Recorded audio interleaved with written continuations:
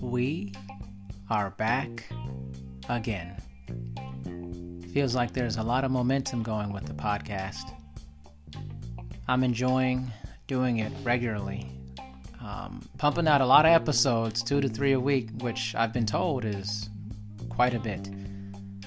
You know, it just feels natural to me to speak to people and to have these growing relationships. You know, I've been networking for the better part of 12 years and it just felt natural to move into the podcast space and open up the conversations that I've been having with so many amazing people to the world. I felt it was a good use of my time. You know, time is something that I've had quite a bit of in the past year and a half after leaving my long-term job that I had for almost 12 years, which was wonderful for me. The company I worked for was awesome, and it gave me a great base for my current businesses that I'm doing, and I'm really loving it. But I'm getting more time to explore my passions and travel more, and I'm just thrilled with how the podcast is going. It's a nice slow growth, which is important. Nothing good comes quickly. And today's guest is someone I've never met before. We're connected on LinkedIn, and I love talking to people for the first time on this show and listening to our chemistry develop during the podcast. You know, I think that sometimes we get too wrapped up in planning the shows and making sure that, you know, there's a lot to talk about. People are just interesting, and I feel like there's always something to talk about. And I love the original nature of meeting somebody, other people hearing it, and watching that grow from there. Dr. Dora Wolf is our guest today, and we had a great conversation. I think you guys will really find it interesting. She's a licensed clinical psychologist, and there's just so much there that we got to talk about in terms of therapy and the importance of it, especially in today's culture. So without further ado, I am excited for you guys to listen to Dr. Dora Wolf.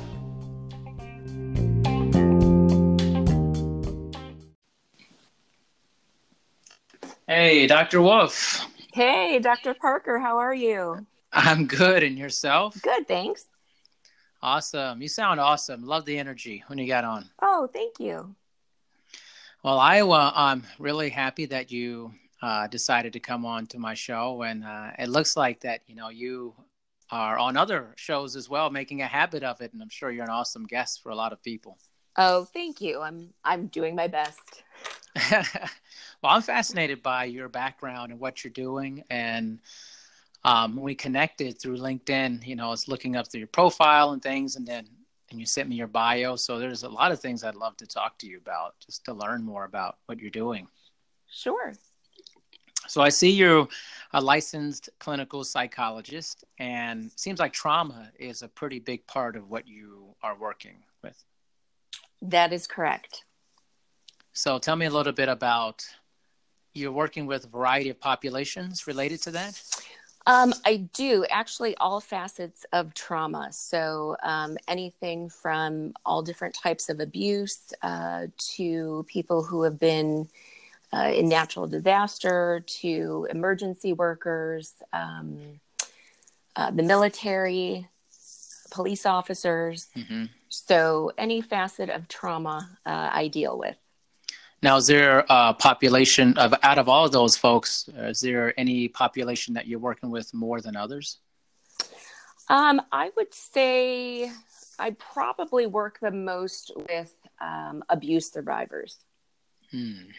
Like in relationships related to, or? A lot of childhood abuse issues. I see. So so that is fairly common from what you're seeing?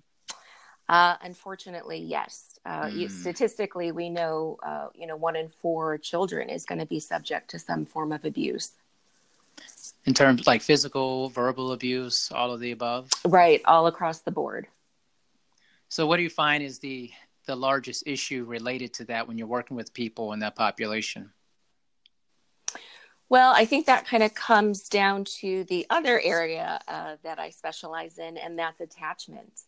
The idea of that secure early bond between parent and child.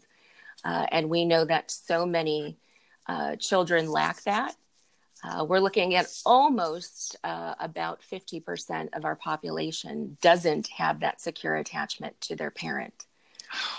Man, yeah, yeah. That's staggering information there. Jeez. Yes. So that obviously creates a myriad of problems that last indefinitely if there's no treatment that's being provided. So that goes hand in hand with abuse.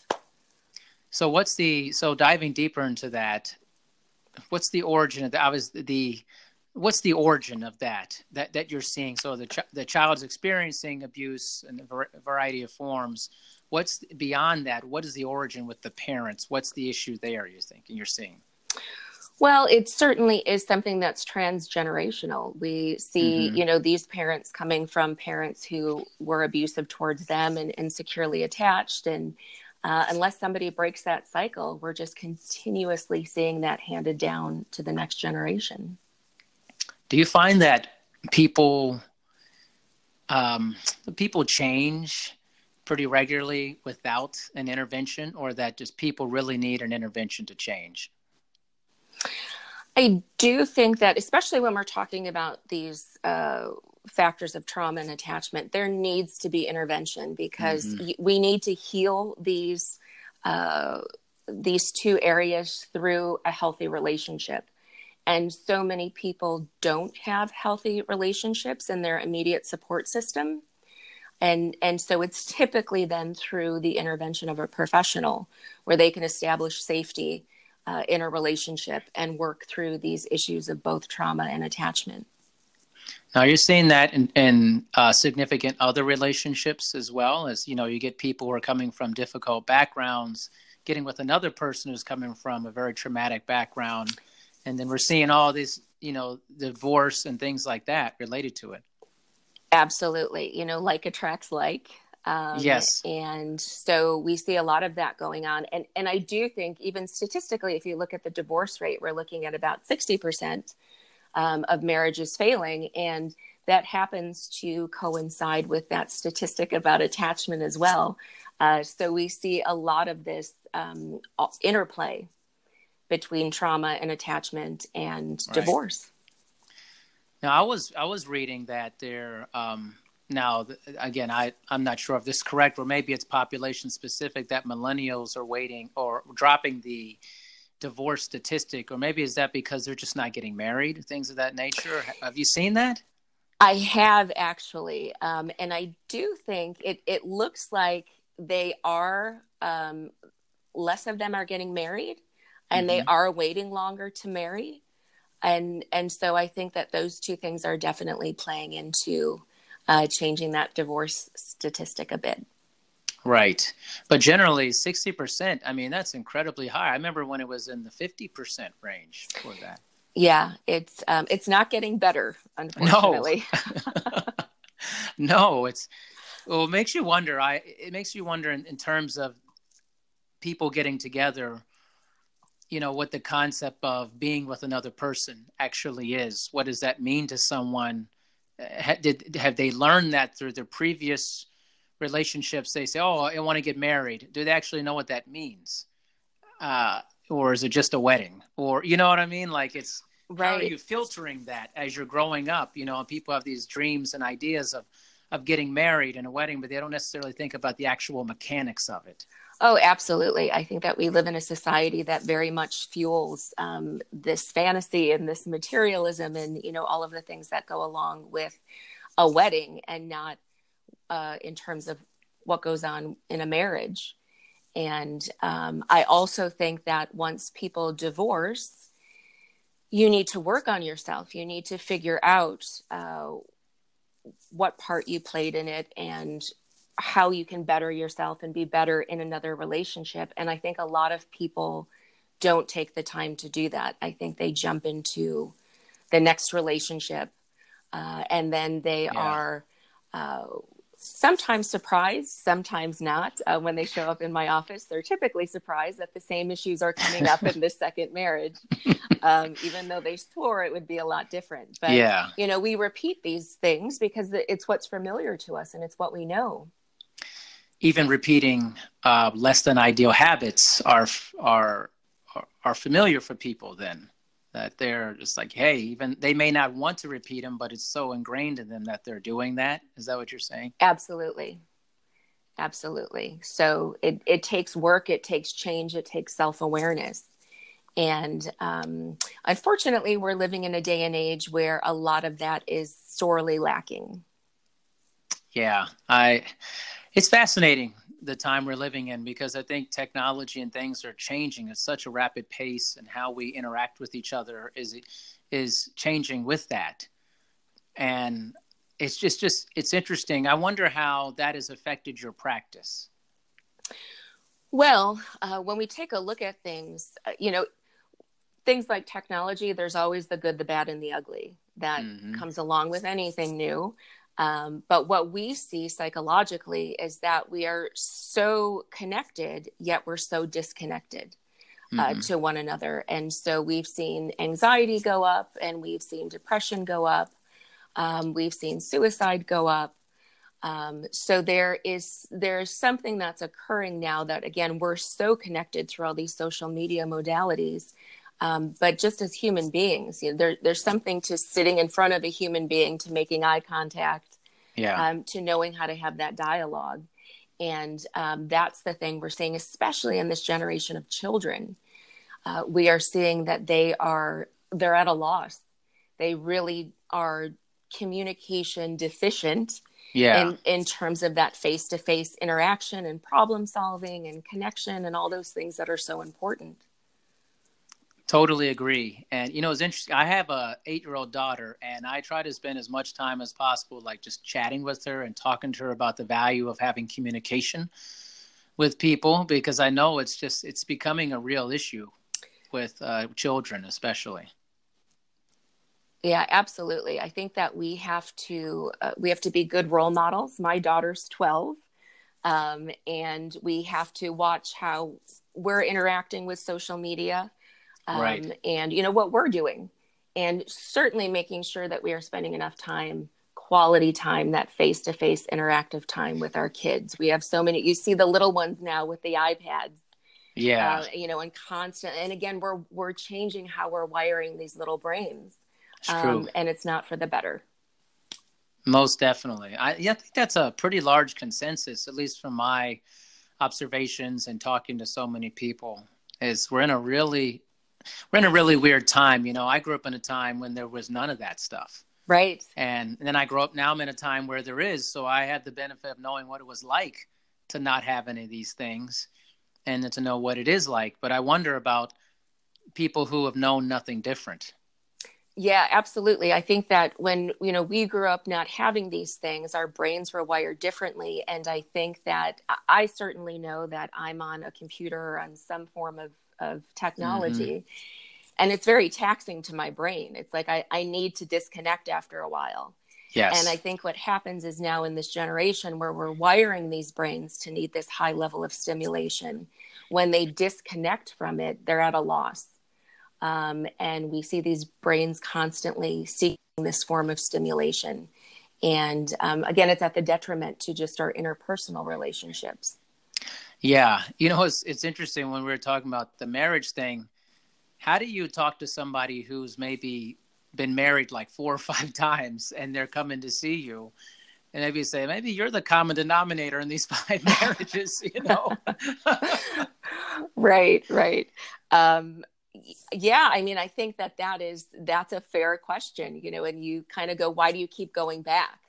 What do you think is going to change? And again, we're typically seeing in that kind of dynamic, people who have not had successful early relationships. So they never learned how to successfully interact with other human beings. And so they're attracting people into their lives that are going to continue to play out that pattern. And those marriages then end. It reminds me of like when I was growing up, and then, I got into my 20s, and it was always somebody I knew who, like, they never were single. They always had a boyfriend, girlfriend, whatever. And we're like, man, so-and-so can never be alone. Why is that? I remember thinking that back in the day. Right. And I think someone like yourself's like, yeah, I know why. What's going on?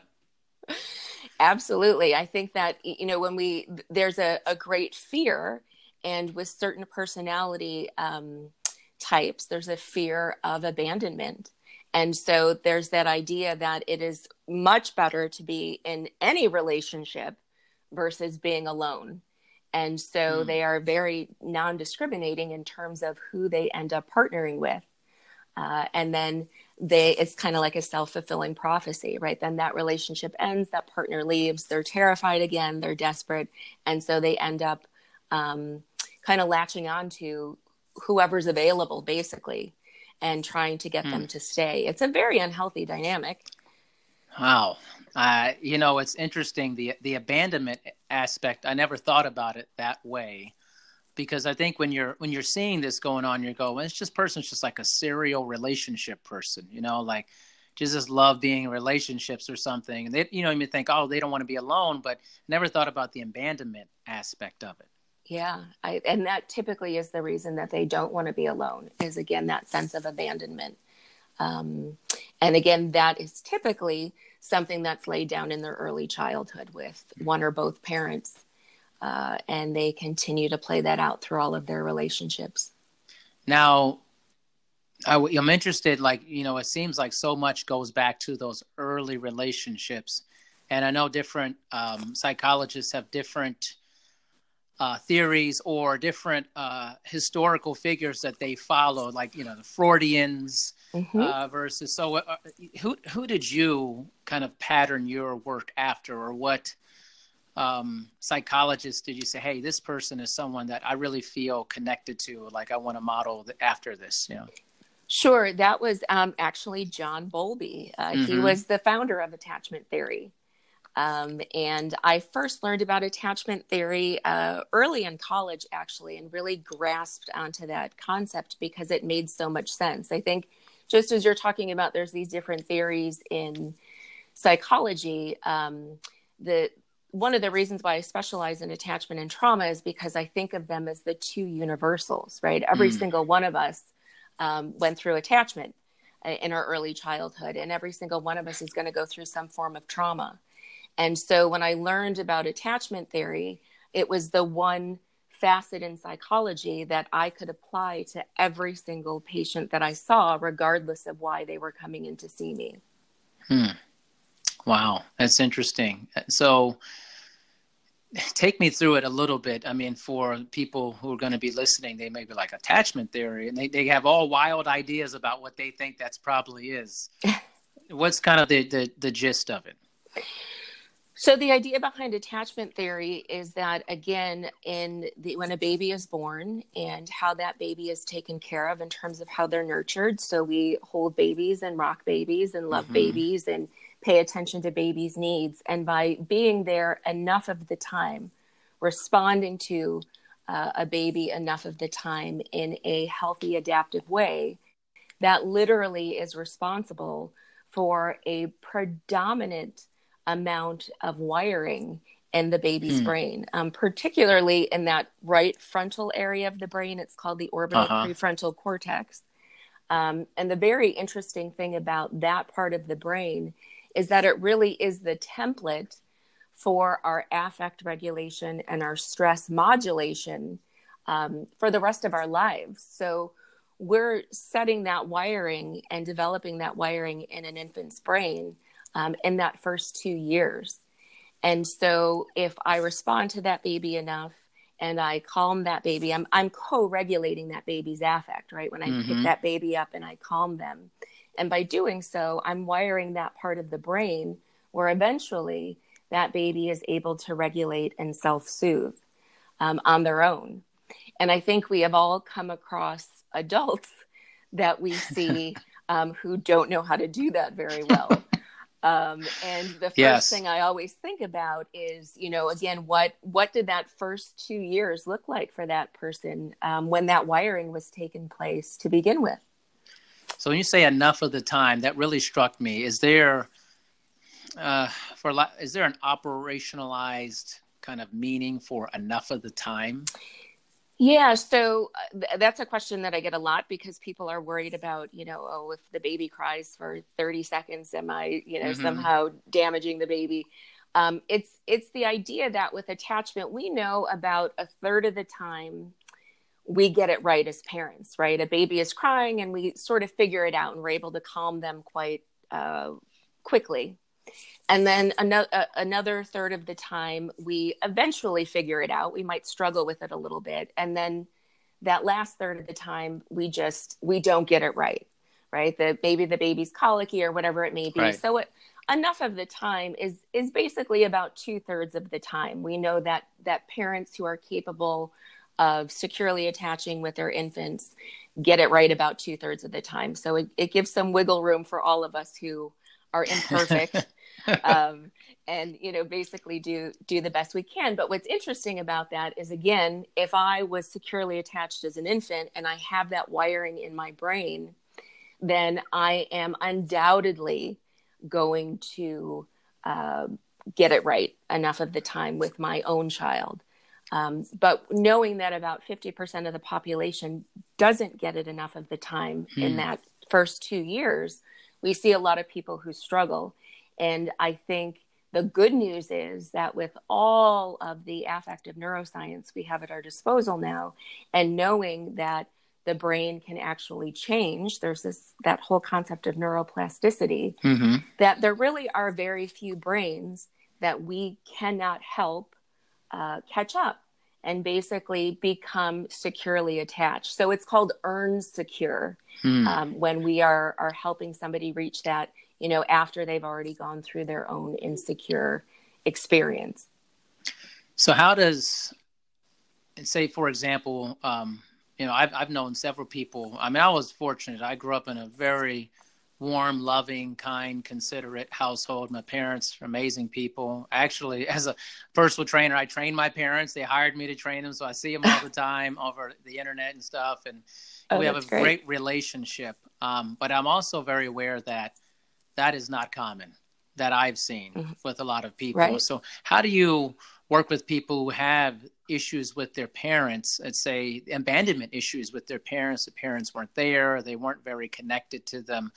What are those first steps a person has to take in order to begin healing that?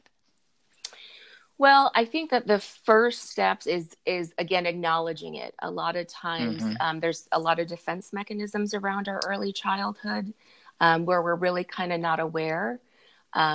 What we look for when we're dealing with anybody is something called a comprehensive, cohesive narrative.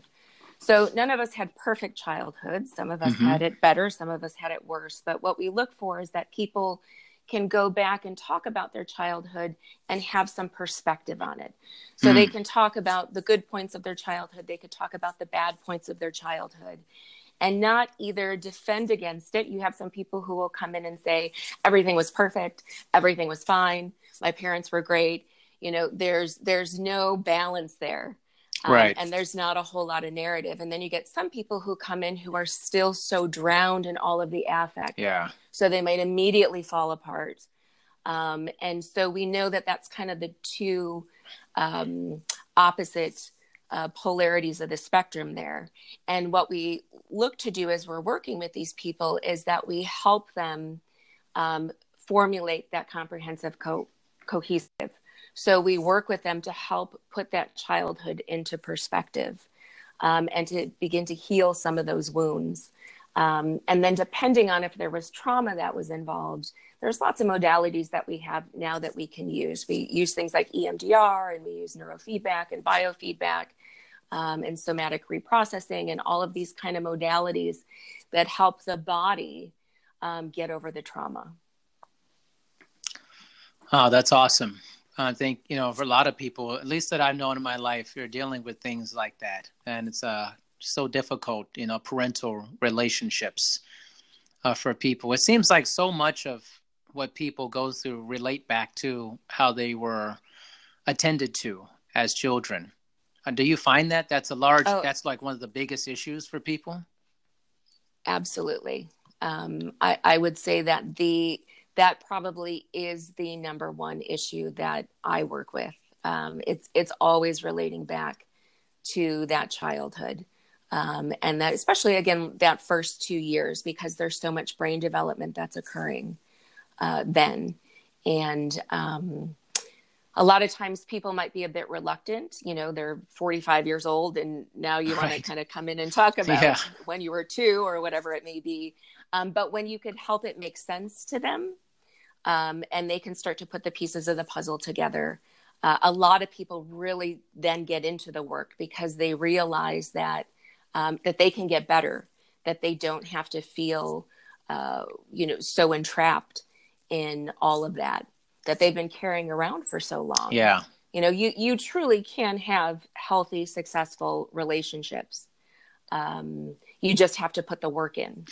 So what do you do? It's interesting. One of my clients is actually a licensed clinical psychologist as well. And so we get into all these really fascinating talks. You guys are awesome to talk to because there's just so many deep things you can discuss. I love talking about deep things, probably why I have a podcast. I just enjoy chatting about the deeper things in life. But what is your perspective on clients or patients you're working with who you tell them, you provide them the tools to change, and yet they continue to not change? Yes, that we actually see that a lot when it comes to working with things like attachment and trauma, because again, even though it might not feel good, however they're living their lives, it's familiar, and change can be terrifying for people. And we have a tendency to default to the familiar. And so one of the things that we look for is you can't do this work too slowly, but you can do it too quickly. And so because change is so difficult for most of us, and in particular, people who have gone through trauma, we really have to make sure that we're pacing things. And the other thing that comes into play is that if people are not having successful relationships because, let's say, deficits in their early attachment experience, therapy is a relationship. And so many times people will come into the office and they don't know how to use the therapeutic relationship because they don't know how to be successful in any relationship. Makes sense. And so one of the first things that we need to do is we need to help them learn how to utilize the therapeutic relationship. That really is the first and sometimes that can take, a couple years, because you may have a person, again, who's already in their 40s and they've literally never had a successful relationship in their life. And now they're coming into therapy and this is just yet another relationship. And so we have to make sure that we're getting that foundation down first, because once they can trust in that, then they are much more likely to take a leap of faith and start to create some change in their own life. But they need to be able to trust it first. And many of these people come in and again, they've had no reason to trust anything, including therapy. And so that really becomes the initial thing that we work on with them. Wow, that's fascinating. Especially because, I really didn't think about it from the aspect of a person's coming to see you and you're teaching them the basics of being in this. It's another relationship. And so, but they don't see it that way probably, but in the beginning, they just think they're going to tell you about their life and stuff, Exactly. And that somehow you're magically going to fix it. Or you're going to give them, the magic thing to make it all better. And, it will start to bring up a lot of their own issues. We always say that you can tell how people are in their relationships outside of therapy based off of how they are with you in therapy. Interesting. Because all of those same issues are going to start surfacing. And so a lot of work that we sometimes have to do in that specific area. But it's very rewarding work, I would say, both for the psychologist and for the patient. It's one of the things I enjoy so much about being a psychologist is truly seeing that transformation in somebody's life.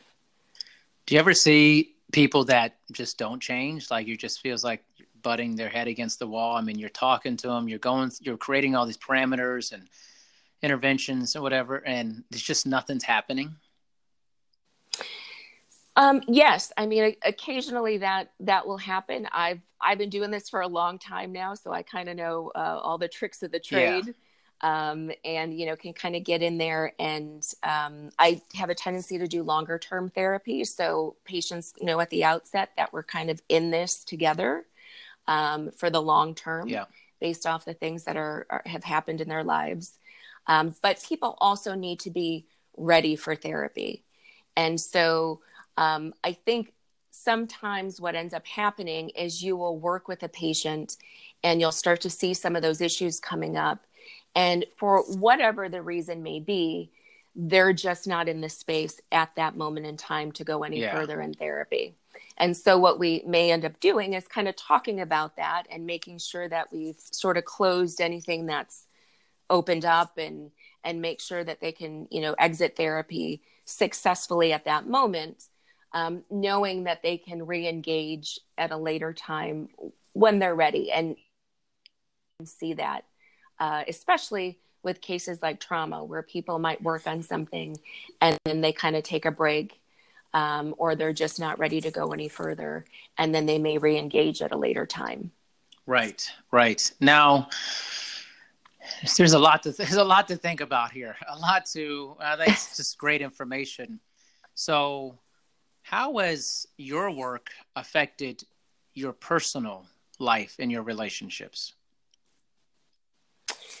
That's a great question. I think that for the most part, it's been very positive. Mm-hmm. My whole dynamic around attachment, because I did have a lot of dysfunction in my own family. And so first and foremost for me, I felt like it was my job to make sure that my children were successfully, securely attached. So I, latched onto attachment, and it made so much sense. And the most important job I do is being a mom. And so attachment is kind of just revolves around all of my relationships. The trauma aspect of it is a little bit more difficult, just in terms of you have to make sure you have a really good support system, and that you have good outlets, and that you practice really good self-care. Mm-hmm. Because people come in with a lot and they're very dysregulated, and you're taking that on day after day after day. And so I think my indoctrination into all of this was doing my residency at a prison. And so I had a lot of that at me every single day.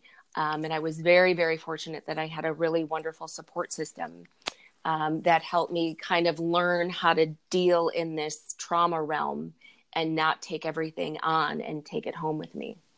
Gotcha.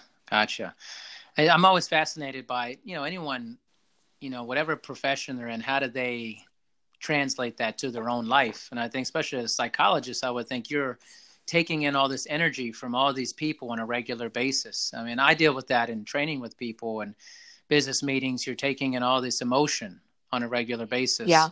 And how do you filter that? And I think people are curious about, they hear about licensed clinical psychologists. They're like, I wonder how they deal with their life. How do they? Because, you see these things like, the respiratory therapist who smokes, and then they're working with people, right. You think about a doctor who's dealing with patients and they're very unhealthy, they're giving this advice. And I think it's something that people are very fascinated to look behind the curtain and say, well, how do you live? Right, sure. You're telling me these things. How do you live, actually? And we do get that a fair amount, because certainly we are not perfect. And I always say that hopefully we're just more aware of what our own issues are, and we take it upon ourselves to do something about it. So that's sort of how I've lived my life. And I train a lot of young professionals. My office also is a training facility, and I always talk to them about, this is a profession that you can burn out in very, very easily. And so self-care is predominant. And so I very much try to practice what I preach. And so I think for patients, for my other providers, and for myself, we have to live a healthy lifestyle. So we've got to eat well, we have to exercise, we have to practice good stress management, we have to have good support systems. And I really do live by that. and try to help others to do that as well. So what is for new psychologists, what is kind of the hardest thing in that first year of doing the work? I think being overwhelmed, and not feeling useful. People come in and they are giving us a lot of stuff in terms of what's going wrong in their lives. By the time somebody comes into therapy, they're usually hurting pretty bad. And that's that impetus that finally gets them into the office. And so as a young professional, as you're now dealing with lots of different ages and lots of different diagnoses, people coming in, and you have that tendency to want to fix it right away. Yeah. And then you feel like you've forgotten everything that you've learned in school, and you can feel completely useless. And so what we really need to do is help the young professional to just, again, stay grounded in themselves, stay grounded, stay present, stay aware, so that you can connect to that patient. And then you're going to know what to do. So it really is just dealing with that early sense of feeling so overwhelmed. Yeah, I could see that. I mean, I can imagine, like anybody, maybe like the first patient that they see, the first client that they see. I always think about that first time you work with somebody. What was that like for you when you started? Well, yeah, I mean, it was terrifying. It was exciting. It was, all of those things.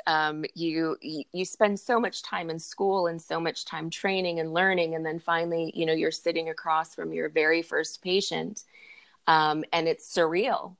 And, there's all those thoughts. Do I know what I'm doing? I can't believe I can't believe this person's going to pay me for this. There's all of these insecurities that come to the forefront. And so, now 20 years later that I've been doing this, it's some of the words of wisdom I can share with the early professionals coming on and talking to them about, again, that's a very normal experience. Hopefully the patient doesn't see that, or they wouldn't be sitting there very long. But, they've prepared for it. They've trained, they're well educated. They're in the role that they're meant to be in. And they just have to work through those early nerves. And we've all been there. I certainly can attest to that. So, but it gets better. Yeah, most definitely. What do you think is the biggest or some of the biggest misperceptions that people have about therapy? Oh, I think that, I think the media sometimes has a lot to do with that because therapists have a tendency not to be portrayed so well right. in, movies and television. And so sometimes I think people will come in and they are worried that they're going to be judged. They're worried that you're going to kind of sit across from them and tell them that they are crazy, and the guys with the straight jacket are going to walk in and sort of take them away. Yeah. And so, we do see sometimes, I think it's gotten better, especially again with things like the internet and social media, because people are talking a lot more about it. Get some people, some reticent people who kind of come in and they're very uncomfortable with the idea of it because there's still such a negative stigma around mental health issues. And it's our job to kind of get in there and normalize it for everybody, and let them know that, it's a process, and it's a relationship. And so when people come in, they have to feel comfortable with you, and it's your job to explain to them what to expect, right? And it's your job to listen to them in terms of what their expectations are. Because they really are the ones who are leading their lives. And so I need to be able to work with you and respect where you're coming from and what you need from me and how I can help you. Yeah, it seems like if you think about like therapy, for a lot of people, especially they see it in a movie or on a TV show, and it just seems so weird. It like paints some picture of what you're doing. Mm-hmm. That's probably not very indicative. I mean, I had a therapist in college, and it was awesome. It was actually part of my educational program. And I thought it was like, man, everybody needs to do this. This is like a great way to learn and grow up Mm-hmm. and in college. And I felt it was nothing like what I saw on TV or in the movies. I was like, it's definitely not like this. Right. Right. Right. Yeah. And there's a saying, right? Half the world is in therapy and the other half should be. And I do think that it is a great thing for everyone to be able to experience. It really does personify sort of the ideal relationship, in terms of for growth, right? Because here I am, and I am unconditionally listening to you, and I have all of this education and all of this awareness and all of this capability to kind of help you focus on you and to work through things. And again, especially in this day and age where we're struggling so much with relationships, where people don't know how to do relationships successfully, to be in the presence of something that can really help you work through that, I think is something that can be wonderful for anybody. Yeah, I totally agree. Totally agree. I think that at least my experience when I did it, I thought it was very transformational for me in my younger years, just being able to talk to somebody who just listened to what I had to say. And a lot of people, I think they feel like nobody's listening to them. They're just passing judgment on them, or they're like, yeah, I'm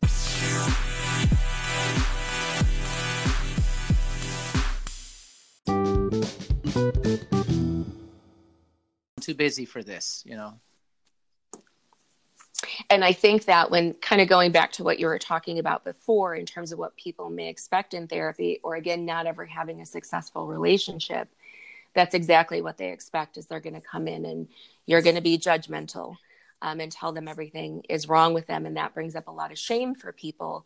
And so they may want to avoid therapy. And I think when they come in and recognize that it's just the opposite of that, that's where a lot of healing can take place. You know, people. I kind of cross-section this with, I had a guest on who's a financial advisor, and it's kind of a wraparound, but he practices what is essentially behavioral finance with people. And it's very different because it's really getting people to understand their behaviors related around finances and understanding the relationship you have with finances. And how people, they go into and say, oh, you're gonna judge me on how much money I have or don't have and my spending habits. And it's very interesting, his approach related to, like, it's not what you think it is. It's what you've been told is not how it really is when you work with someone like that. And I think a lot of life is these facades, these curtains that we put in front of things. And when you open the curtain, it's not always what you think it was or what you've been told it is your whole life about something. Absolutely. And that can be very jarring for people. And I completely. And I think that the gentleman that you were talking about, that's the exact way I think that people need to be advised with money, because there's so much psychology that's wrapped up in all of that. How people spend money and use money, and just materialism in general. And so I think that we as therapists spend a lot of time talking about those issues as well. We try to fill ourselves up with stuff, the things that we feel are missing in our lives. And that just creates a very vicious cycle. Yeah, I think we have this weird thing sometimes that we keep things from others, or we don't talk to people about what we make, or these certain things are taboo and stuff. And I think for me is like one of my reasons for doing this podcast is like, I want people to see behind the curtain and say, hey, listen, maybe this isn't as bad as you thought it was. There may be somebody listening going, oh, I don't believe in therapy or whatever, but sometimes they just need to hear from somebody who is a professional, is doing it, and says, no, here's how it is. You may have been, people get their sources. Sources are very weird for people. You believe something from somebody that told you something one time, and then you carry that with you without questioning it, and say, well, who was the source that this came from? It could be their mother or father going, oh, that's crap. So how do they know if it's actually accurate or not? Absolutely. Absolutely. And it takes a lot. And I think that people need to be aware that we are definitely aware that it takes a lot to come into therapy, right? To place yourself and to feel that vulnerable. And so we certainly respect that. And I can say almost every patient that I've ever worked with has been very pleasantly surprised, and has come, a very long way in the work that they've done. And so I really do encourage people to explore that option. There's no need to suffer. Right. There are people out there, there's resources out there, there truly is help. No matter what you've gone through, things can get better. And I hope that people really can latch onto that and believe that, because I've seen it happen countless times. And there's just no need for it. It's, people don't think twice when they're physically injured to go get treated for it. And yet we have so many people suffering emotionally and psychologically. And that can get better too, but it doesn't get better if you don't engage with the right resources. What do you think is causing that? Like, I mean, I see that too, as people, something, you injure yourself, you go to the doctor, this and that. What do you think the disconnect is versus mental health versus physical health?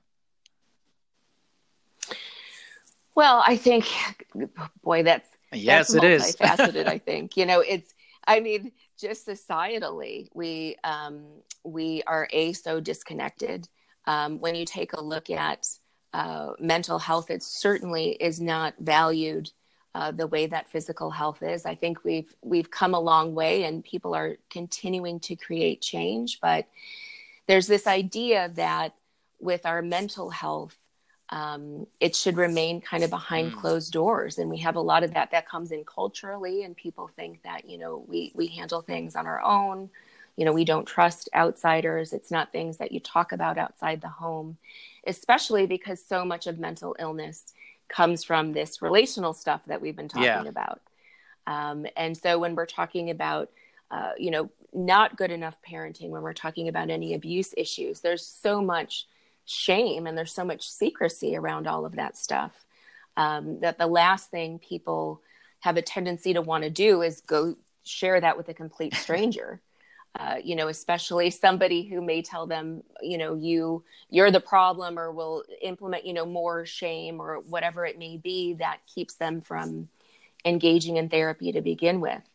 And so there's just that stigma that still exists, about somehow, mental health being equated with kind of this word crazy, and, that there's something just really wrong with you. And we just need to change that, right? We all have and will experience mental health issues in our lives. That's a given, because none of us live in a bubble. And so the idea is, again, knowing what do we do with that? And, how do we get in there? Especially early intervention and prevention is so key with all of this. And that's where I try to put my focus now. I saw that you work on pre-trauma. Can you explain a little bit more about that?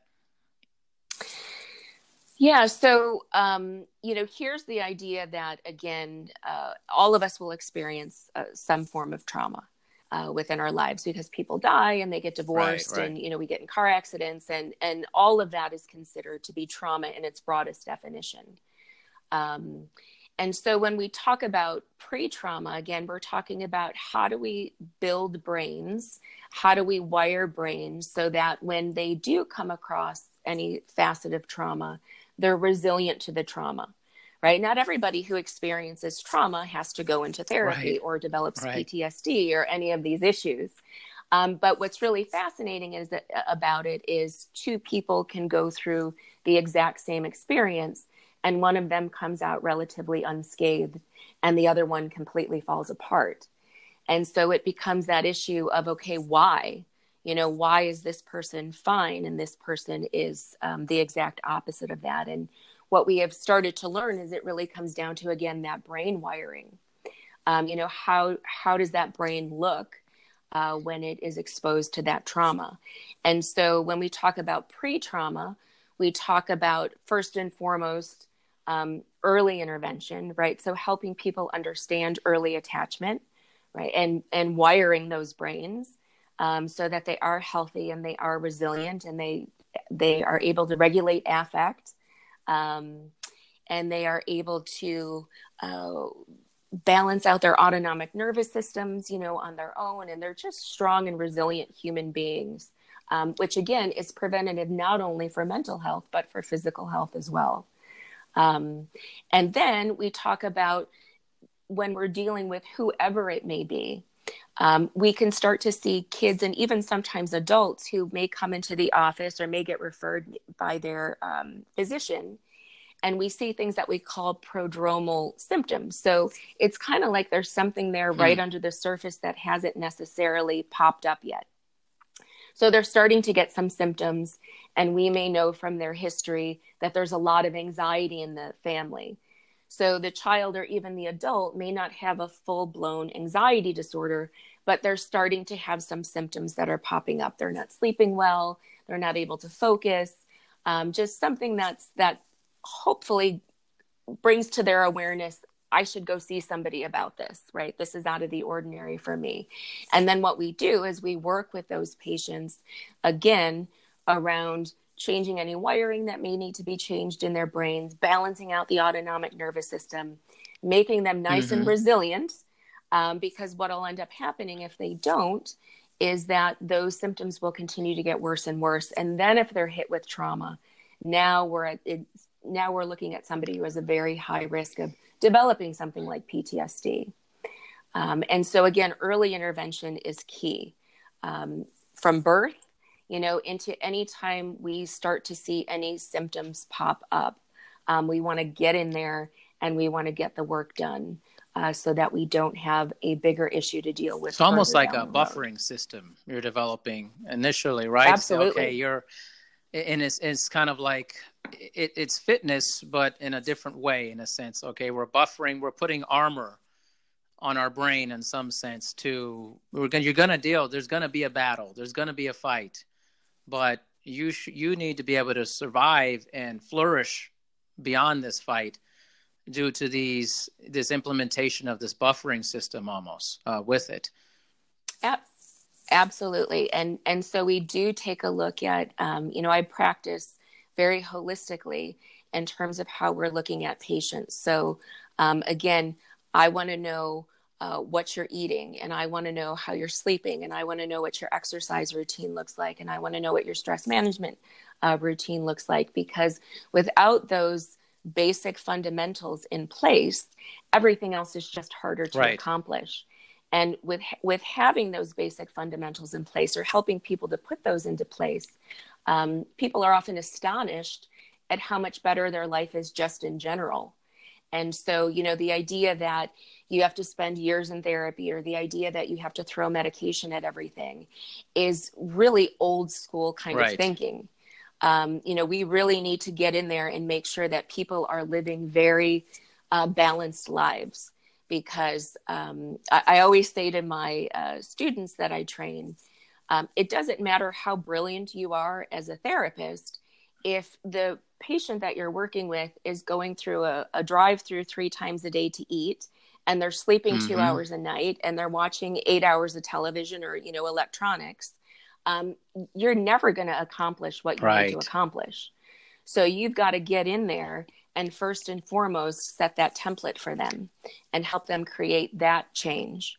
And again, that really can change people's lives.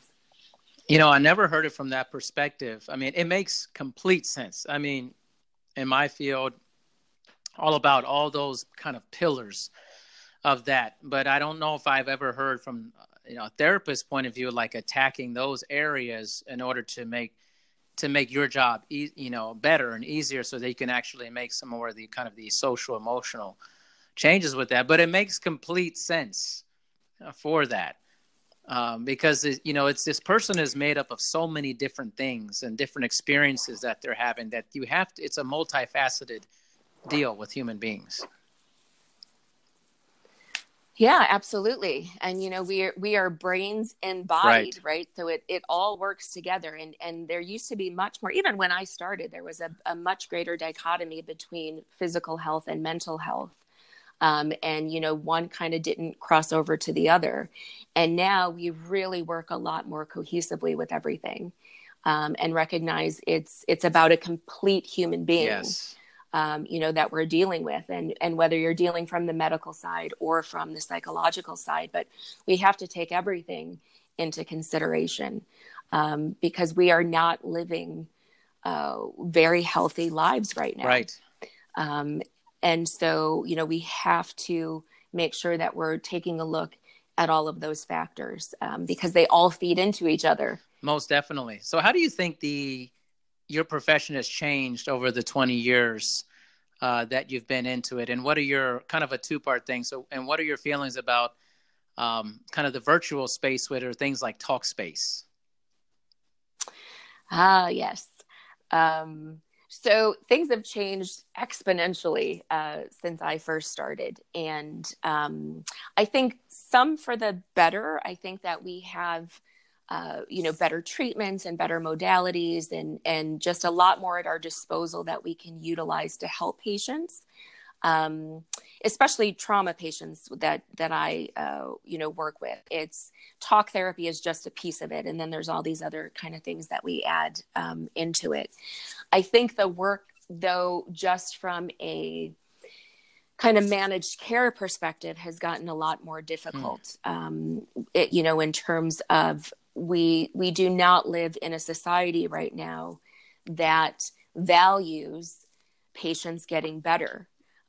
We are driven now by what's the cheapest form of treatment. Everything is driven by money, and that really, really impacts the care that patients are able to get. And when we're talking about people who have very severe things happening in their lives, and you are arguing with an insurance Yeah. company that you need to see this patient for more than 10 sessions, those sorts of things really just unfortunately negatively impact treatment.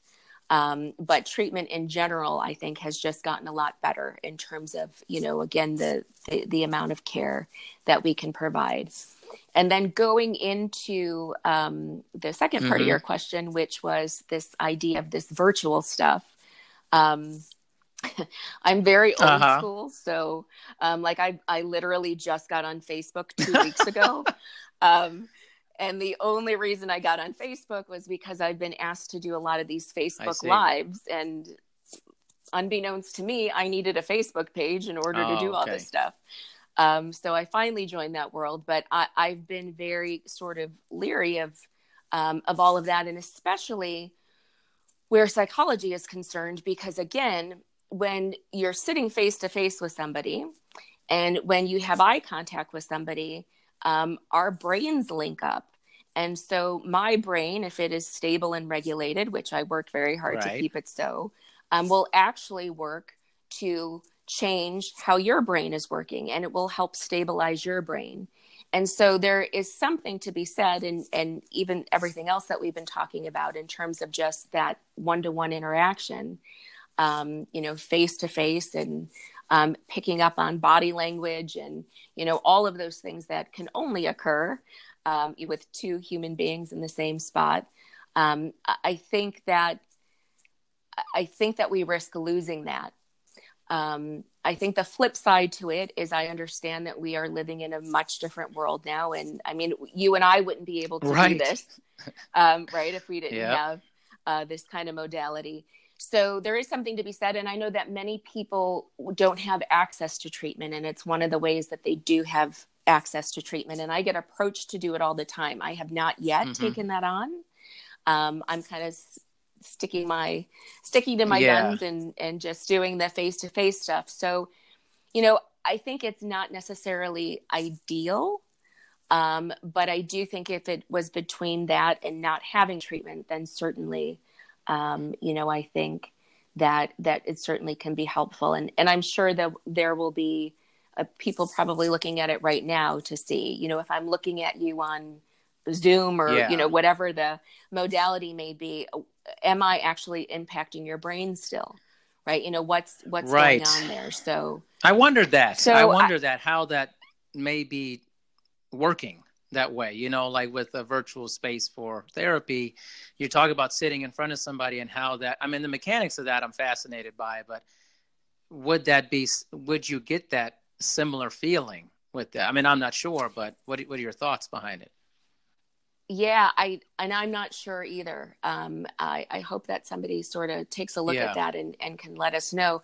But I think that again, there is something that we're desperately missing in this day and age, and that is just that one-to-one relating, in the same space, like actually looking at each Yeah. other, being able to touch each Right. Right. other, like those sorts of that dynamic. And so, um, my fear is that we just keep moving further and further away from that. And so I think there will always be a space for that type of therapy. And I hope, because it's much more intimate, and people are just so lacking in Oh intimacy my now, gosh. It's incredible. It's incredible. and I don't know, can we have the same sense of sort of trust and what have you if we're not just physically in the same space? But like I said, I think only time will tell. I think so. I have grappled tremendously with the change in technology. I mean, I think a lot of people who know me and listen to my podcast, they hear me talking about this all the time. Like, I am a big fan of technology, and I'm a big person against it at the same time. Yeah, And like, for yeah, sure. like this podcast, it's very easy to do this way. So there's good. I'm connecting with people that I normally maybe wouldn't be having this with. But on the other hand, I don't like social media at all. And like you're talking about Yeah. Facebook, I got off of Facebook like 5 years ago because it was just so toxic. It was so, all of the comments, and nobody ever said anything to me, but it was just like going through it, and it becomes this sinkhole, this time, Hmm. just garbage dump of time that you spend on seeing negative comments or things that people may say that they normally would not say in front of another person for that. And I find that Absolutely. to be very Yes. just jarring and very just so negative. And so like I got rid of all of my social media except for LinkedIn, which I use quite a bit because for me it just fit more to what I was into, talking to professionals. It was more about business and became a little more personal. But I haven't at least seen so much that it's been so gossipy and, hey, this is what I ate today, type of thing. Right. And I just couldn't get on board with Yes. that. And I, it's so funny. I was like, maybe I should have like a Twitter for my podcast. And I have it and I hate it. I literally can't stand it. I'm about to get rid of it. I'm like, you know what? I'm not being true to myself. Like, I need to move with the technology, but in a way that is authentic for me to move with it. And that's social Absolutely. authenticity is something I've been championing really hard being online. Like, if you can't be yourself, if you're posting pictures and your life is super happy all the time, that is not true. It's not true. Why are you Right. projecting that to people all the time? There's a psychology behind that too, I'm sure. Absolutely. Absolutely. And again, it's feeding into people being so anxious and people feeling so depressed and people feeling so isolated because, again, instead of sitting and having coffee somewhere with a friend, they're scrolling through all of this social Yeah. media, and that's how they're staying connected. And I really think you hit the nail on the head, this idea of this authenticity, because that's what I have struggled with as well, and why I have not been on any of this social media, because I think it is quite difficult. And so I hope that people really can find an effective balance for themselves in terms of how they utilize all of it, because I certainly in my office see so much of the negative stuff that social media has kind of dumped on people. And I know there's a good side too. Yeah. And that's what I'm really kind of struggling with myself, to figure out how to utilize that again effectively, because I'm not one to just naturally go in that direction. Well, I think what's interesting is that we're in this weird vortex where people are creating their worth through likes and clicks and comments. And Yes. what if my authentic social self doesn't get me a lot of likes or a lot of people looking at me? And I think that's what they want attention from it. But what if your real Absolutely. self is not going viral? Your real self generally is not a viral based thing. It's just Right. you're just you. A lot of these things that are viral, these extreme behaviors or just overcompensation for this hyper sense of yourself. Well, I'm going to do something really controversial, or I'm going to have this behavior that's really crazy out there so that it'll be clickbait and it'll be interesting and people will like it. I've read a thing about how like Instagram was thinking, I mean, I don't have it, but Instagram thinking like, what if they took away the like button? How that would drastically affect the business of people who are on there. Yes. Just because this little like thing is huge Yeah. for people. Yes. And again, it can ruin their whole day. Right. And again, for somebody's self-worth to be based on that. But again, you have people who are so inundated with it, and you have kids growing up now that don't know any different. And so that's what it becomes. I mean, it's silly, I think, in one perspective, like for me, who didn't grow up with it. And I think, I don't understand why everybody wants to know what everybody's eating for breakfast. And, I don't get it either. I don't understand, why, again, all of this outrageous kind of behavior. But it just goes to show that, again, we are building these brains that are looking for this hyperstimulation. And so we start to see these extreme behaviors, and that gets rewarded because, again, these brains are going, yes, I want more of that. I want more of that. I want more of that. And to get 1,000 likes by strangers, it comes down to, again, what does that say about us and about our self-worth, right? We would hope that our friends and our family and the people that actually know us have really wonderful things to say about us, but we spend so much of our time focused on what people, we have no idea who these people are, and we want to know what they think about us, and we want them to like us. Yeah, we want them to like us. It's really strange. I was telling somebody else on one of my podcasts about this book, The Opposite of Hate, and it was about this Fox journalist who was actually a Democrat, and she talked a lot about all the trolls, online behavior trolls who were saying all these nasty things about her. So she actually had enough pull where she was able to find out the contact information for a lot of the trolls that were contacting her. And so she detailed the conversations she had with the people who were spewing this really negative commentary about her. And what she found out was, I mean, it shocked me and it shocked her. She would get on the phone with somebody who said, oh, you're evil, you're terrible, I hate you, all these terrible comments.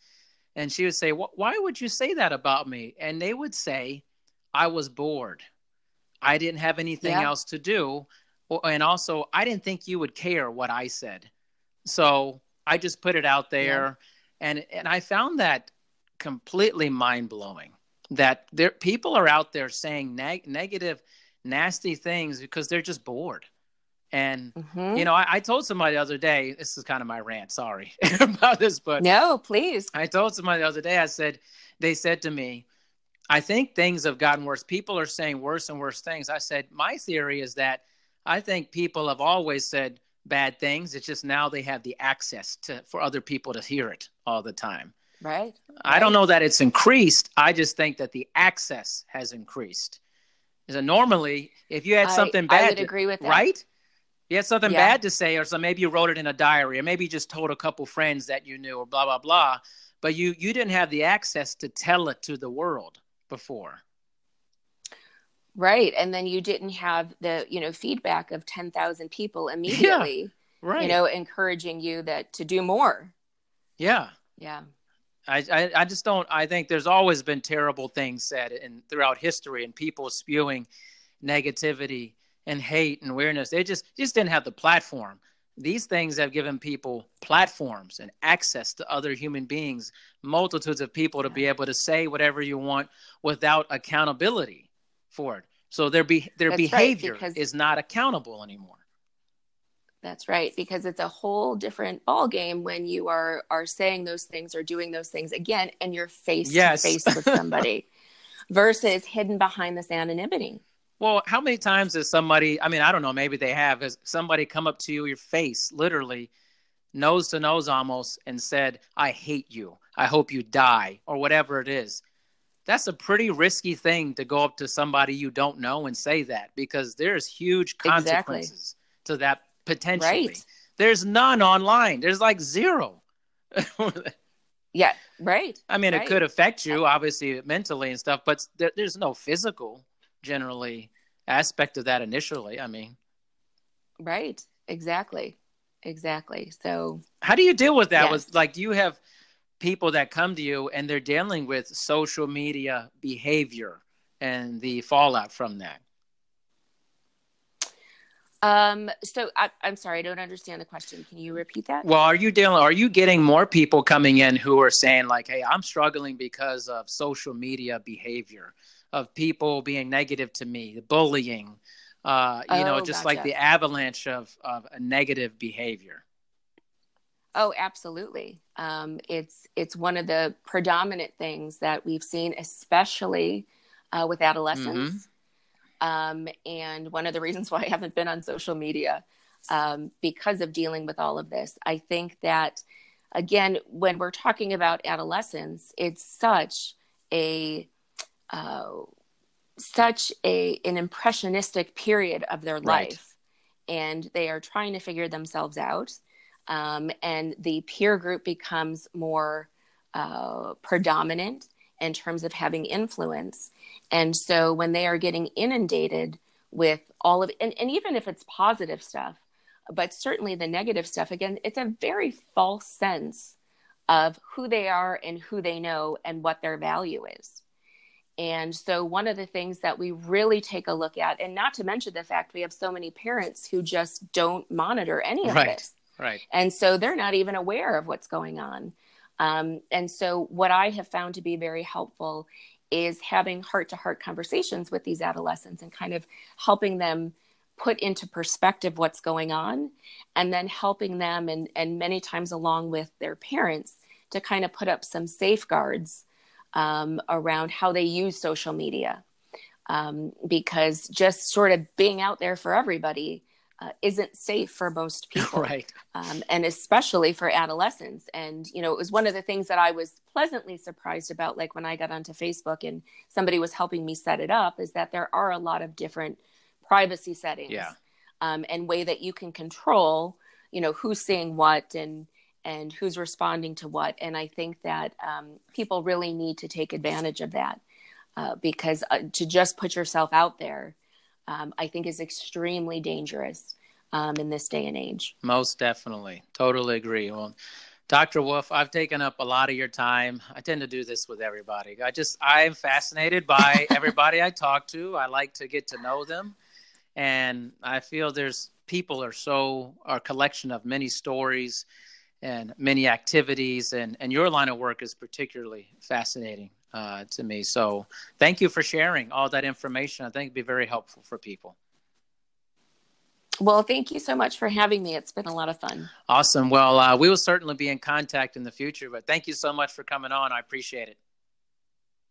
Thank you. All right. Bye.